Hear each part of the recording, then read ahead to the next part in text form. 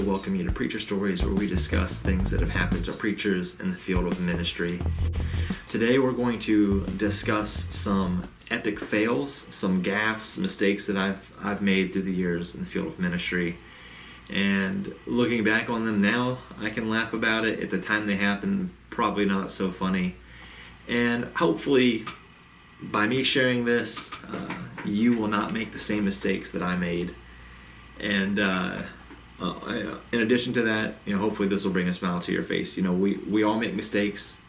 No one's perfect. I mean, we serve the one person who was perfect, but none of us are perfect, and we're going to make mistakes. And I made a lot, and I've made a lot, and I continue to make mistakes, but, I'm trying to get better. And so if I can make the mistakes that I've made and be able to continue on, hopefully I can encourage you to step up and fulfill the Great Commission in whatever capacity that you can do that.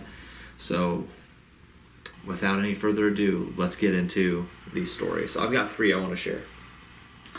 First happened when I was in preacher training school. It was a 2-year school, and a lot of the local small congregations in the area that couldn't afford to pay a preacher full-time, they would call the school and they would ask the school to send out, one of us to preach. And so I hadn't been in the school very long, definitely was not very good at speaking or leading a lot of things in a lot of ways, but they sent me out. So I go to this small congregation.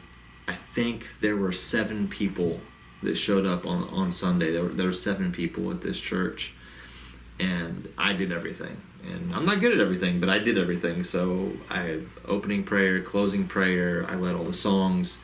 I led the Lord's Supper, communion. I preached. I did it all.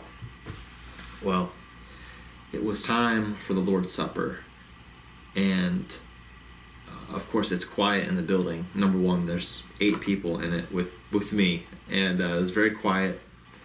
And I was getting ready to start the communion talk and then pray for the communion, and all of a sudden my cell phone went off. And if you're in a big church, cell phone goes off, not really a huge deal. If there's hundreds of people in the auditorium, you may never find out who it was. In a small church of 8 people, you better believe everybody knew who it was. Since I was literally standing in front of everybody, everybody saw it. I was already nervous leading everything at the service to begin with, and then that happened, and that was one of the most, even though only 7 other people saw it, 8 people, hey, there are 8 people that are on the ark, but that's besides the point.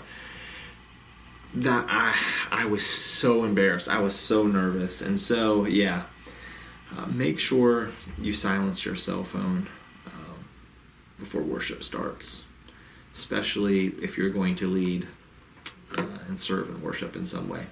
Make sure you silence your phone. That's story number 1. All right, that's pretty tame, right? I mean, that can happen to anybody. Story number 2, also centers around the Lord's Supper. I was an associate minister, and again, actually, ironically, this happened over the Lord's Supper, and so maybe I'm traumatized from the Lord's Supper. But anyway, so I'm officiating over the Lord's Supper, and what you have when you do communion is you have bread, which represents the body of Jesus, and you have juice, grape juice, and it represents the blood of Jesus, right? And so I get up, and I'm talking about the memorial, what it stands for, what it represents, why we do it, what we should be thinking about while we're doing it. And then I ask everybody to bow, and we prayed for the bread, and then it was my turn to give thanks for the cup. And I proceeded to thank God for the grapefruit. That's what I said. I said, "Thank you, God, for this grapefruit." And in case you haven't picked up, we don't partake of a grapefruit, right? We partake of grape juice, or fruit of the vine is how it's worded. But I thank God for the grapefruit, and I'll never forget because I was an associate, the head minister, the main minister, he got up to preach, And I mean, he couldn't even. He was 5 seconds into his introduction, and he just bust out laughing. Like, he just could not stop laughing at me, and proceeded to tell everybody, remind everybody that I thank God for the grapefruit. And that was another one of those very, very traumatizing and embarrassing moments in ministry. So make sure that when you're thanking God for the fruit of the vine, or grape juice, if that's how you want to word it, that you get those words out correctly, and you don't thank God for the grapefruit, okay? Because you'll never live that down. It'll follow you, okay? All right. Third and final story, and those two were pretty tame. They were pretty mild. This last one, I still feel bad. I still feel so bad about it. It's bad. Okay, so I was officiating a funeral for a man, and good man. I didn't know him very well. I met him a few times, and he seemed like a pretty cool guy. Very close with his wife. She's a sweet lady, one of the sweetest ladies you'll ever meet. And I was asked to officiate over the funeral, and I did. And I thought that it went pretty well. I was very happy about the things that were said and how it was done, and the songs that were led, and talking about the memories of the individual, and I just thought it was just a bang up job. I thought we did just a fantastic job of remembering and honoring this man's life.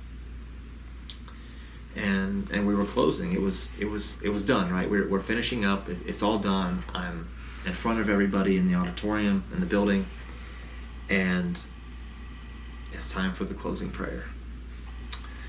The fellow who passed away, his name was Dwayne,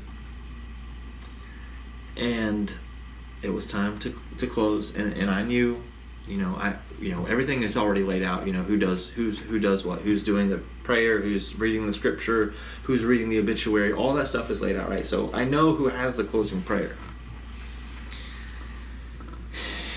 And I said, and Brother Dwayne will have our closing prayer. And the guy got up, and who was not Brother Dwayne, right? Brother Dwayne was in the casket.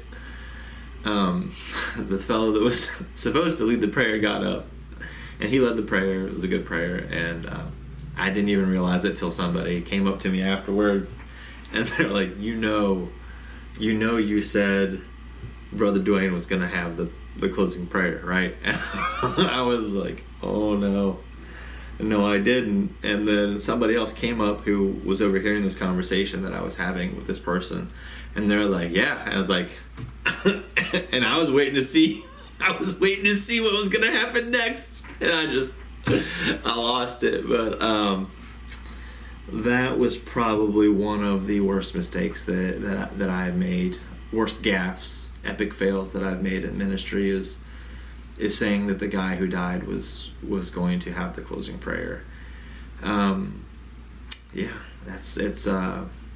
It's hard to mess up worse than that, but may my mistakes be mistakes that you don't repeat.